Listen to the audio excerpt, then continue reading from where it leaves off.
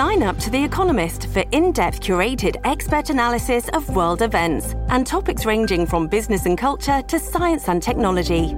You'll get the weekly digital edition, online-only articles, curated newsletters on politics, the markets, science, culture and China, and full access to The Economist Podcast Plus. The Economist is independent journalism for independent thinking. Go to economist.com and get your first month free. Families have a lot going on. Let Ollie help manage the mental load with new cognitive help supplements for everyone 4 and up, like delicious Lolly Focus Pops or Lolly Mellow Pops for kids. And for parents, try 3 new Brainy Chews to help you focus, chill out, or get energized. Find these cognitive health buddies for the whole fam at ollie.com. That's OLLY.com. These statements have not been evaluated by the Food and Drug Administration. This product is not intended to diagnose, treat, cure, or prevent any disease.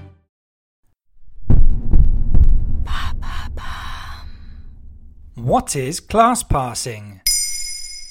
Thanks for asking.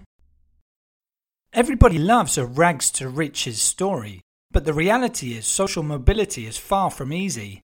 Class passers are those who manage to successfully improve their status and navigate their new life as part of a higher socio-economic group.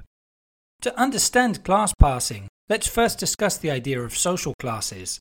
Within our societies, people are divided according to factors like their family background, education, wealth, occupation, and income. Most commonly, these categories are described as the lower, middle, and upper classes. A person's life path and opportunities are often defined by their social background. For example, just 26% of poorer school pupils in the UK went on to higher education in 2017, compared to 44% among their better-off peers. Is there a surefire way to climb the social ladder, or do I just need to hope for a lucky break? Social climbing doesn't just happen overnight for most people. There are a number of routes, like higher education, work, marriage, or moving abroad, for example. However, in some cases, people join the world of the rich and famous in a sudden fashion. Think of actors and sports stars who often emerge from obscurity to be thrust into the limelight. Public figures like Oprah Winfrey, Donald Trump, and Britney Spears have been referred to as class passers because they claim different socio-economic classes as their own. Class passers often talk about their embarrassment or shame at not fully fitting into their new class. This is known as class neurosis, and it can have a deep psychological impact. They may struggle to learn certain codes or unspoken conventions which convince others they belong, like how to hold cutlery, where to go on holiday, or what kind of clothes to wear.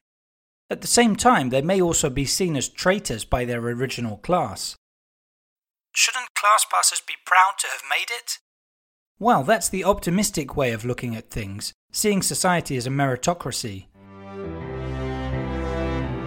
In the United States, much of the population still believes in the American dream, which suggests there are no limits to what anyone can achieve if they work hard and put their minds to it. While class passers are sometimes cited as proof of this, in reality they are the exception rather than the rule.